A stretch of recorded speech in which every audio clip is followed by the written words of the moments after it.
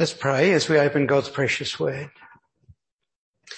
Heavenly Father, we thank you for your grace, for your mercy, and your compassion. And we thank you, Heavenly Father, that you have given us your precious word, and contained within your word are promises. And when you make a promise, Lord, you do not break it. And so long ago, you called your people Israel to yourself. You chose them as a nation who should be as a light to the world, reflecting who you are. And even though, Father, there are things that they failed in so many times, yet your promises were made with an unconditional covenant. And so we see, our Heavenly Father, you do not renege on the promises that you've made. And so we pray, as we share together, as we open your precious word, that we may see that you still have a plan and a purpose for the people of Israel. And that plan and purpose impacts on us. So we thank you, Heavenly Father, for your grace. We thank you that you can be trusted. We thank you for your precious word. Now, Lord, be our teacher, we pray. In Jesus' name, amen.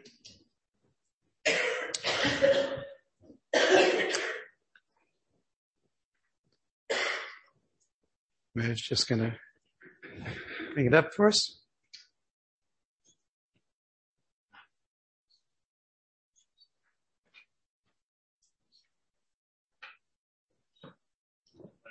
There we go. Can you bring it up the back as well, please, Merv? Okay. All right.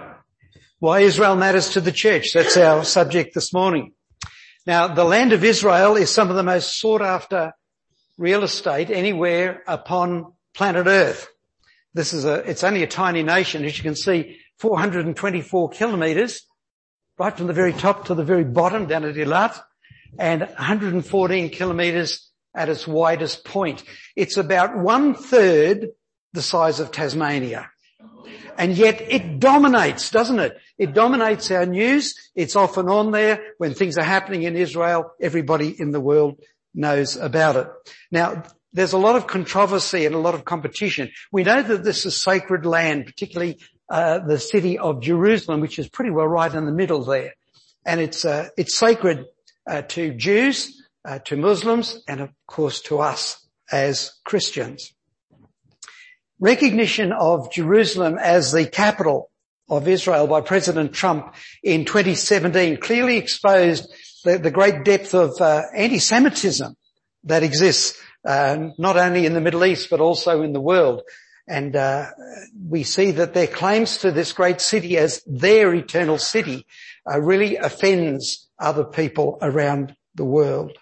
As to its geographic position, this is an incredible place where it is. Israel's only a very small nation right there. And right beside it we've got Jordan, and on this side Egypt. Both have been enemies at different times. Now for the last several decades there have been agreements. There's peace agreements between Jordan and Israel, and Egypt and Israel. But there are others that have joined just in the last couple of years.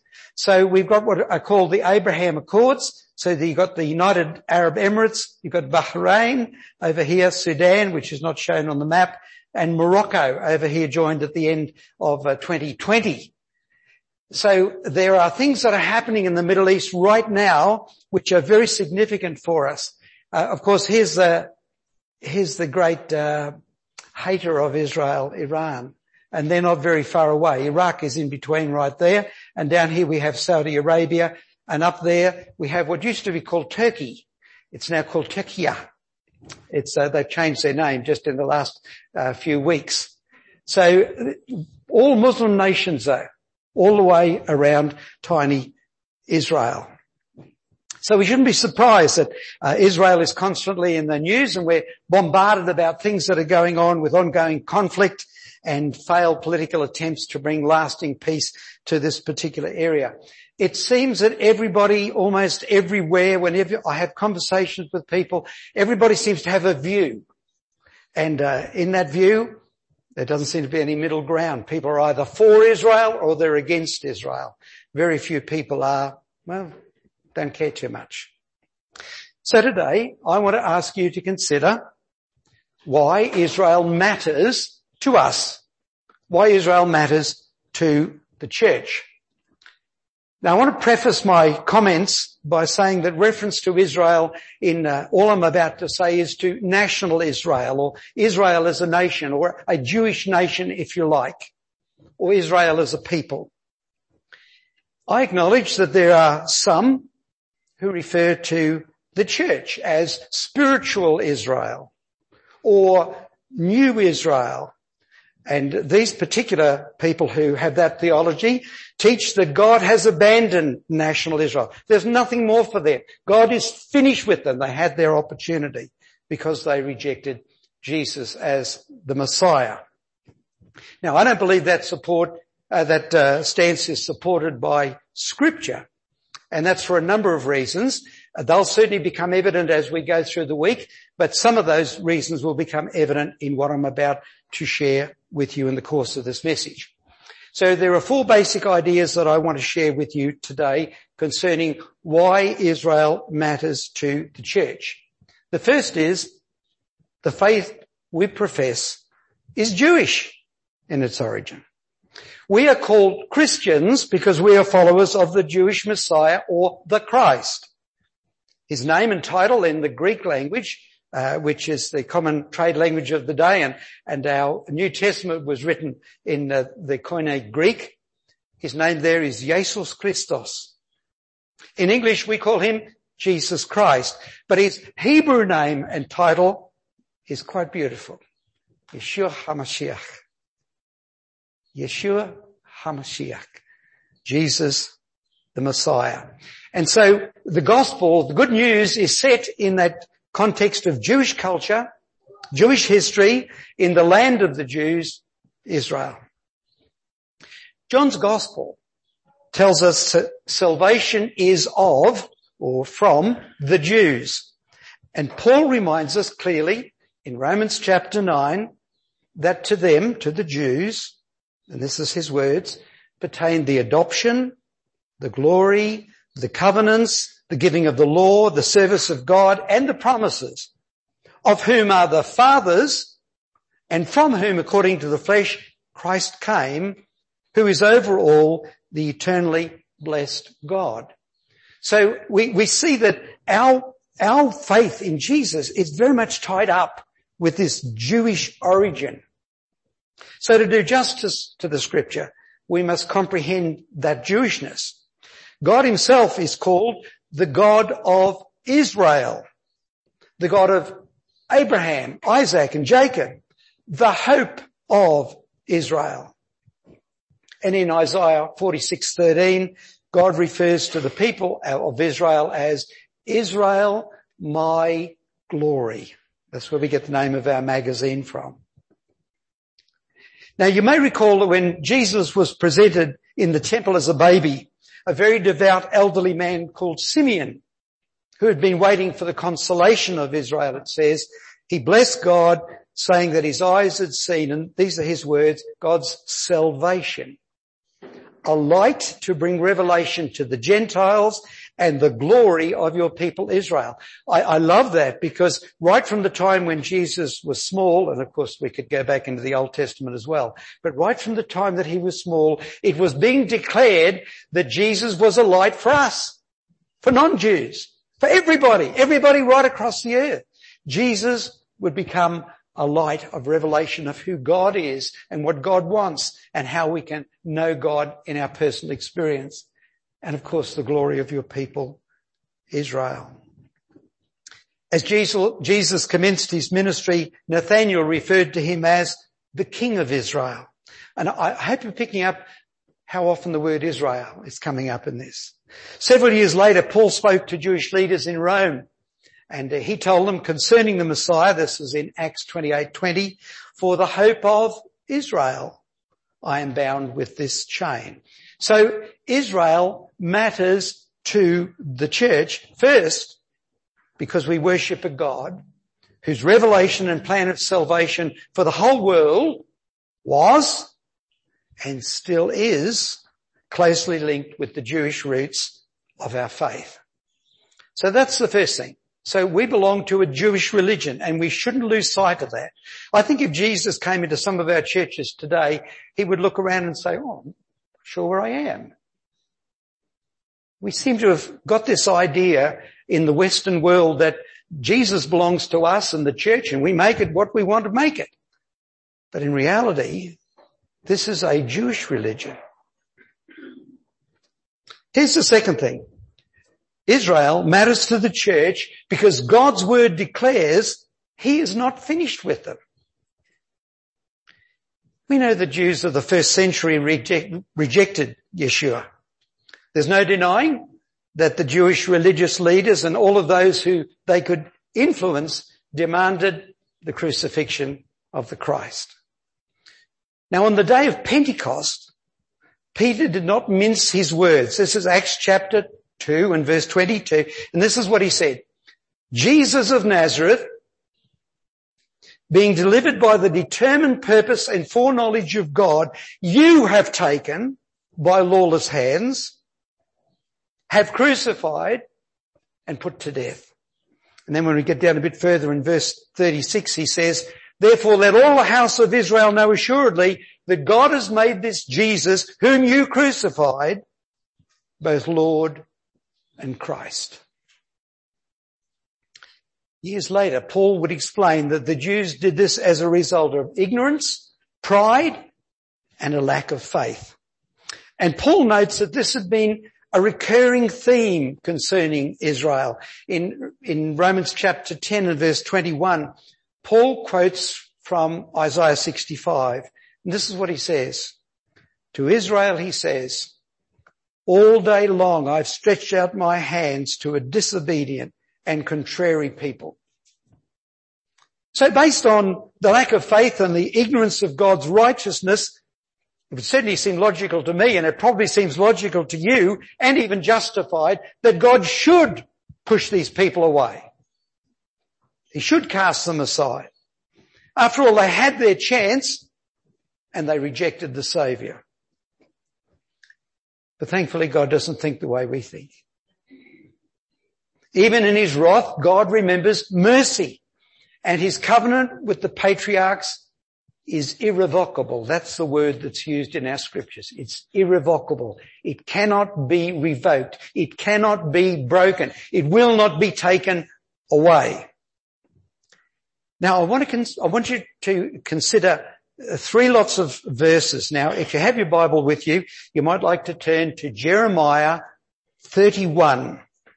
This is the great chapter of the Bible where we learn about the new covenant. But part of what is written about the new covenant has this part first in Jeremiah 31 from verse 35.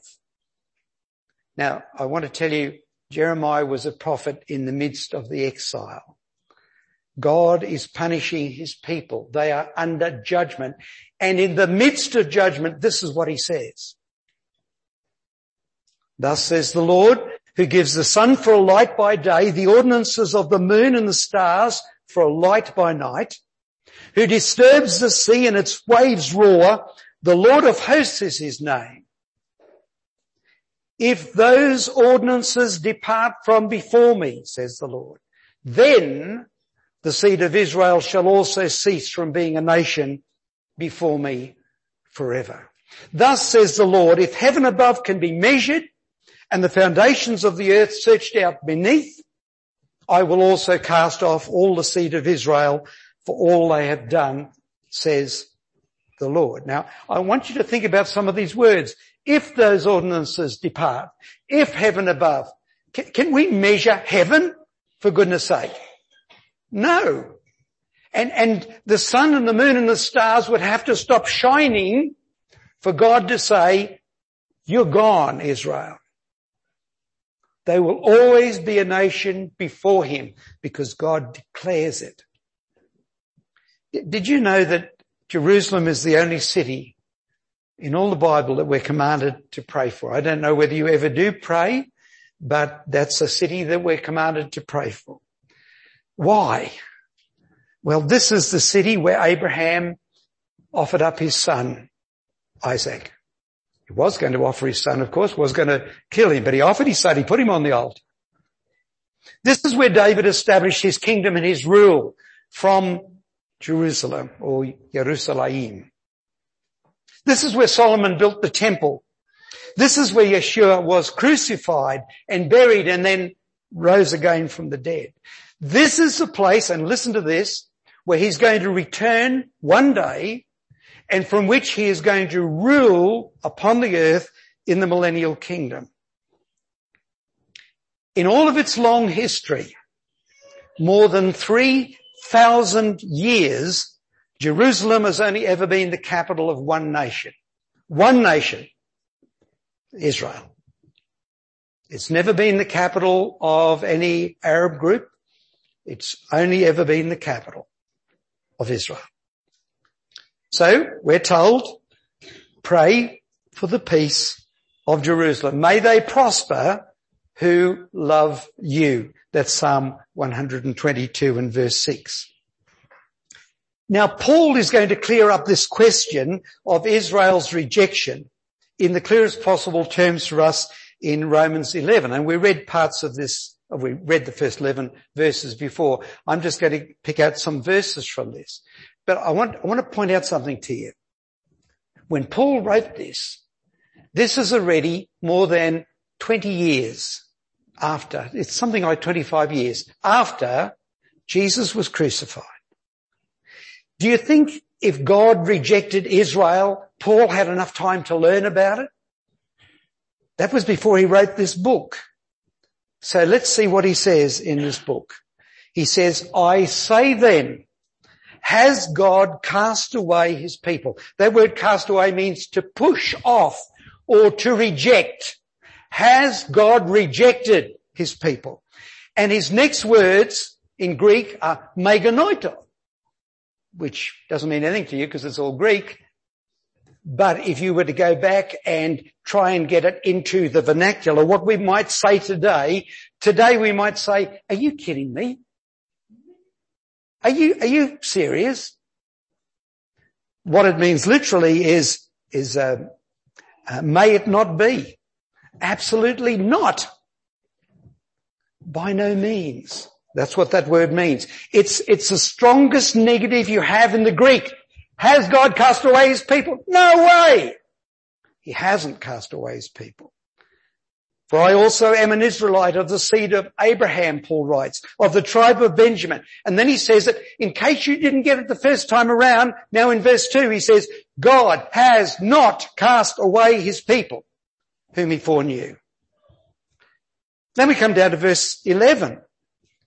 I say then, have they stumbled? Now that's a different word. It means tripped. Or have they erred? Or have they sinned? Or have they failed that they should fall? And the NIV adds, beyond recovery. Have a guess what the next word? Meganoito. Absolutely not. No way. And then it says something that is very, very relevant to you and me. But through their fall, and this word fall here means their slip to a side, or their error, or their lapse, to provoke them to jealousy, salvation has come to the Gentiles. Let's just think about that. To provoke them, salvation came to us. To provoke them. Before COVID came along and messed everything up, we used to have Israeli backpackers come and stay in our home.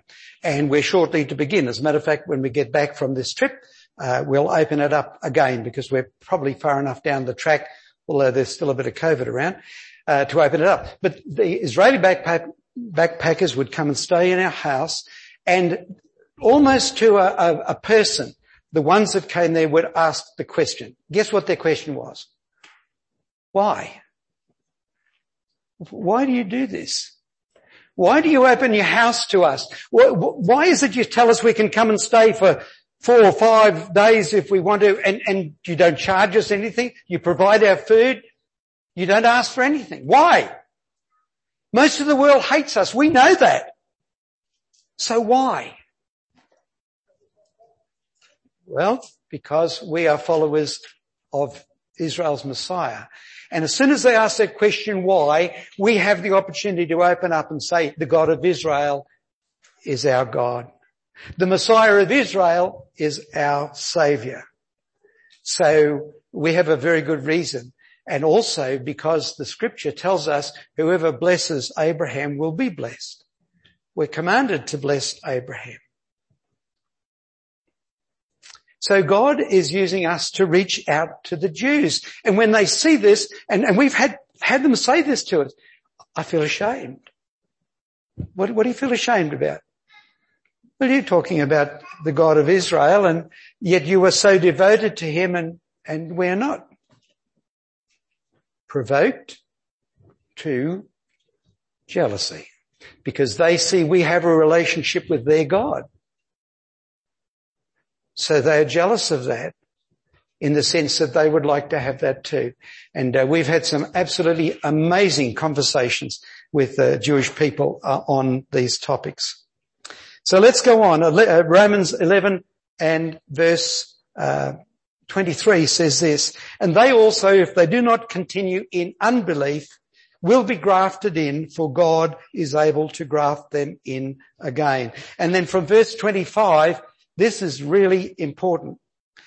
For I do not desire, brethren, that you should be ignorant of this mystery, lest you should be wise in your own opinion, that blindness in part has happened to Israel until the fullness of the Gentiles has come in.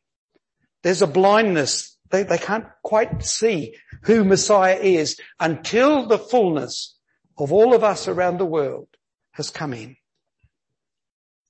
And so all Israel will be saved. All Israel when? Well, if I get to go through end times with you, it'll be all Israel who are alive at the time of the second coming. And why? Well, that's a subject for another day. So all Israel will be saved at that time. As it is written, and this is how we know it's the end times, the deliverer will come out of Zion, and he will turn away ungodliness from Jacob.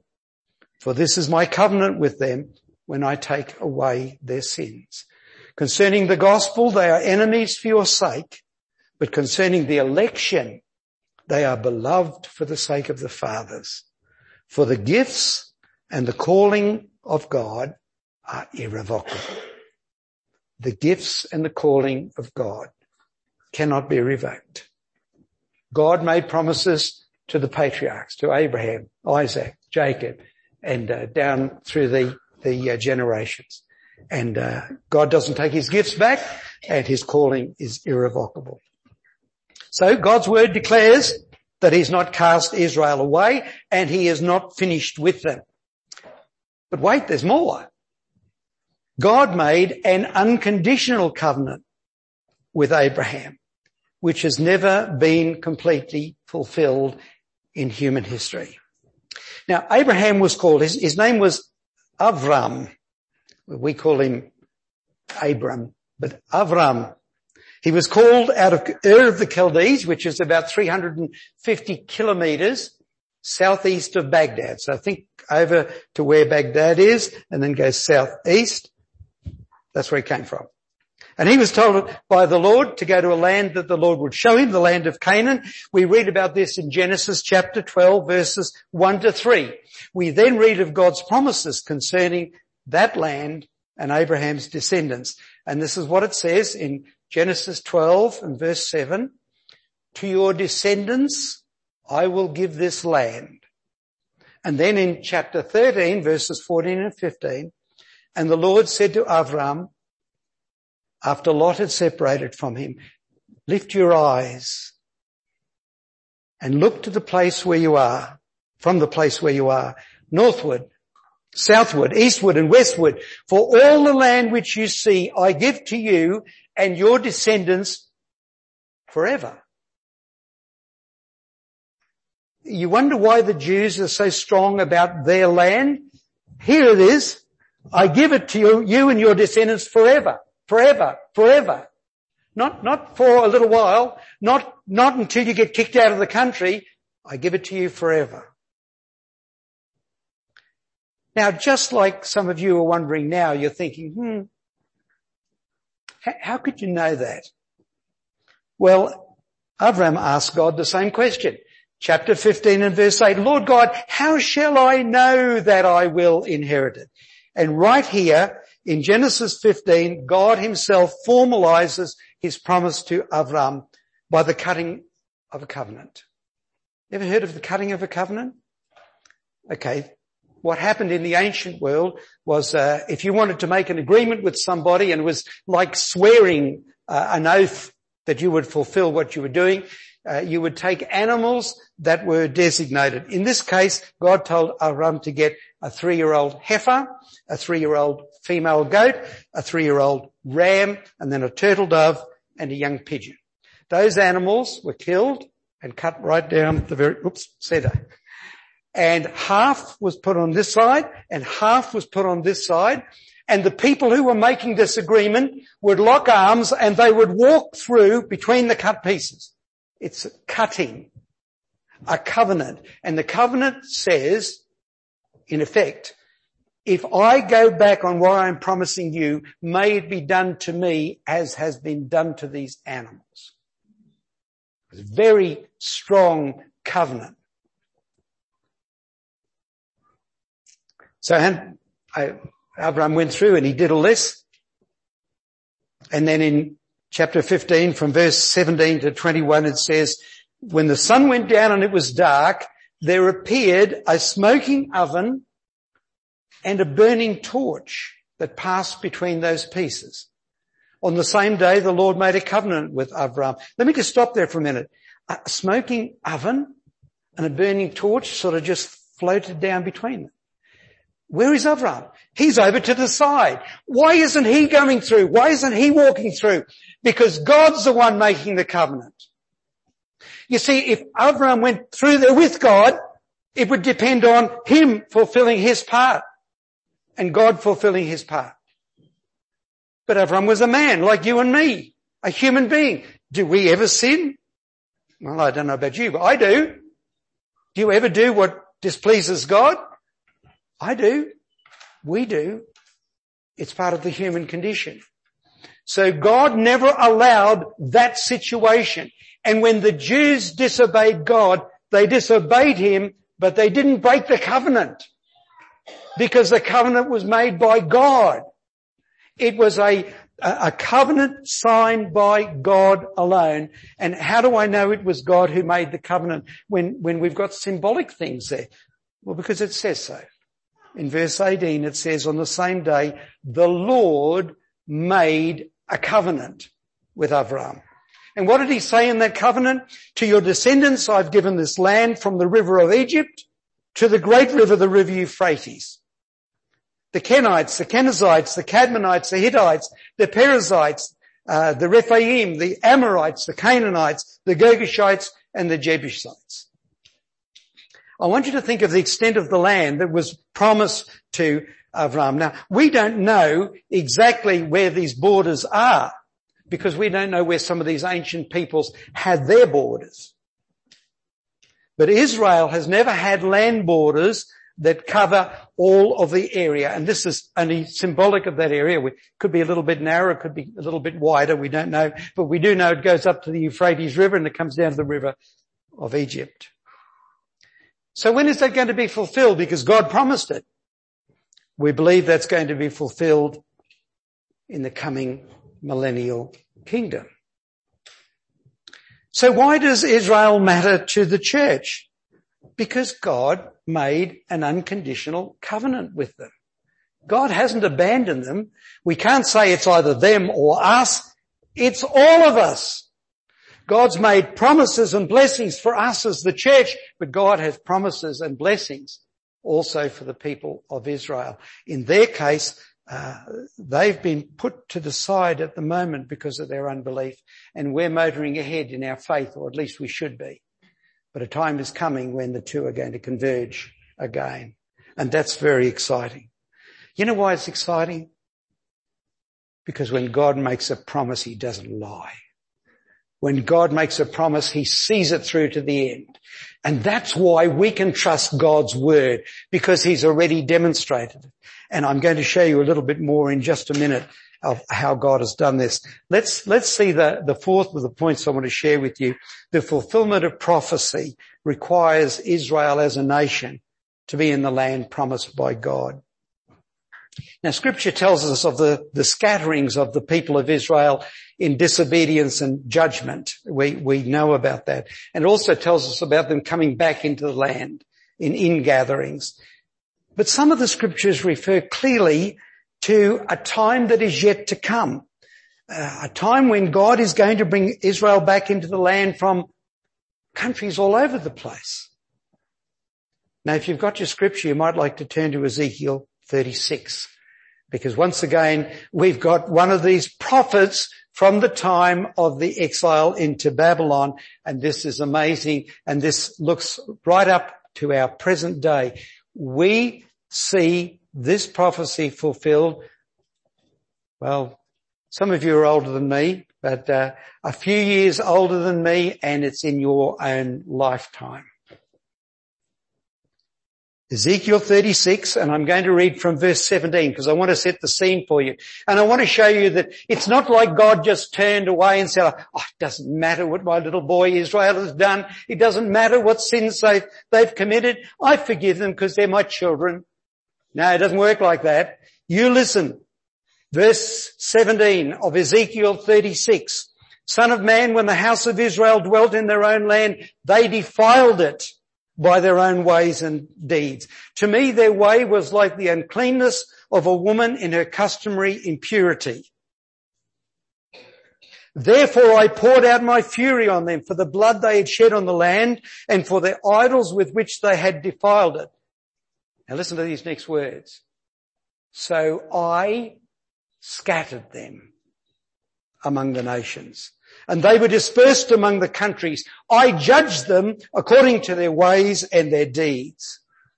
Now history records it was the Romans who eventually scattered the Jews out of the land. That was about AD 132 to 135. And it became such that for a Jew to be in Jerusalem was on pain of death. They would be executed. You cannot come back to this place. The Romans did that when they tore the buildings down. They razed Jerusalem. They changed its name. They did all sorts of things.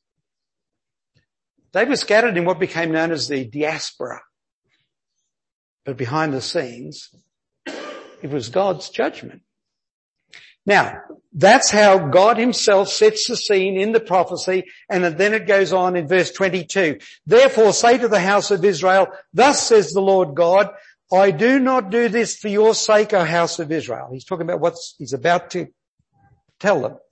I do not do this for your sake, O house of Israel, but for my holy name's sake, which you have profaned among the nations wherever you went, and I will sanctify my great name, which has been profaned among the nations, which you've profaned in their midst, and the nations shall know that I am the Lord, says the Lord God, when I'm hallowed in you before their eyes. And that brings us to the very next verse. For I will take you out from among the nations, gather you out of all countries, and bring you into your own land. Then I will sprinkle clean water on you, and you shall be clean. I will cleanse you from all your filthiness and from all your idols. I will give you a new heart and put a new spirit within you. I will take the heart of stone out of your flesh and give you a heart of flesh. I will put my spirit within you and cause you to walk in my statutes, and you will keep my judgments and do them. Then you shall dwell in the land that I give to your fathers. You shall be my people, and I will be your God. For those of us who were around in 1948, no, I wasn't, but those who were around in 1948, you saw the fulfillment of this, where the Jews were taken, brought into their own land, and Israel became a nation again. Now they've been gathered there in unbelief. So when we come down to here, I will sprinkle clean water, that is yet to come. That's going to come during the tribulation period, and the Jews will have to go through another time of tribulation. If we were to read chapter 37, the very next chapter of Ezekiel, you see the The same thing in a different prophecy, but exactly the same story of the dry bones all coming back together and Israel coming back to life. Fantastic to read chapter 37 of Ezekiel. An ultimate regathering and then spiritual rejuvenation. So Israel back in the land right now is an amazing, miraculous work of God. They're not where God wants them to be, but they're back in the land. The first part of the prophecy has been fulfilled. Now, I used to be a history teacher for a number of years, and I can't find anything in ancient history of any nation that became a nation again, a nation reborn after 1,900 years of destruction, persecution, and dispersion. They even restored the ancient language of Hebrew in the late 19th century. And then, of course, the 14th of May 1948, they were declared a nation again, also according to God's word. Israel at the moment is largely in unbelief. It's believed that probably about 49% of Israel are completely secular. Might be a bit hard to believe. So only about half of the people are religious in any sense, and that's all the way from the ultra-Orthodox down to those who are the more cultural believers. As far as Christian believers are concerned, there's about 182,000 by the latest statistics. That's about 2% of the population who are believers. But Israel, the people, national Israel, have to be back in the land as a precursor for end times, because these events are going to culminate with the second coming of Christ.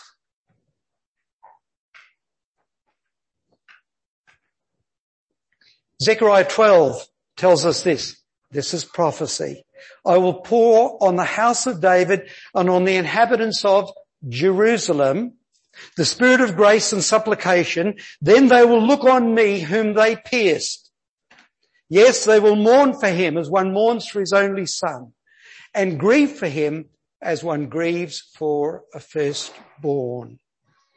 So Jews have to be in the land for that to come to fulfillment. I put the verse up there.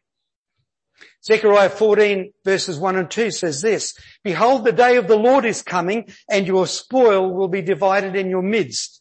For I will gather all the nations to battle against Jerusalem. Here we're referring to the time of Armageddon.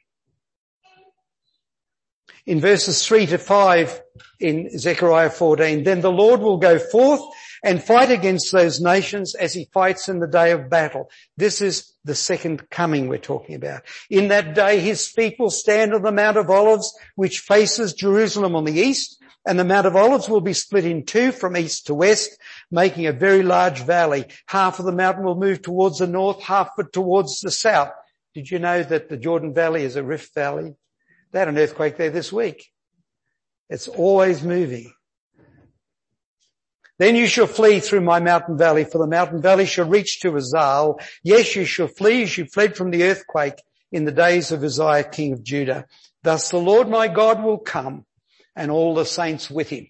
And we're going to be right there in that group with the coming of the Lord. We will be coming back with him in the second coming. So what events are going to take place between now and those days? Well, that's a topic for another day. Israel matters to the church because biblical prophecy requires Israel to be in the land. They have to be there, or the rest of the promises cannot be fulfilled. In summary, what have we seen today? We follow a Jewish Messiah. God is not finished with Israel.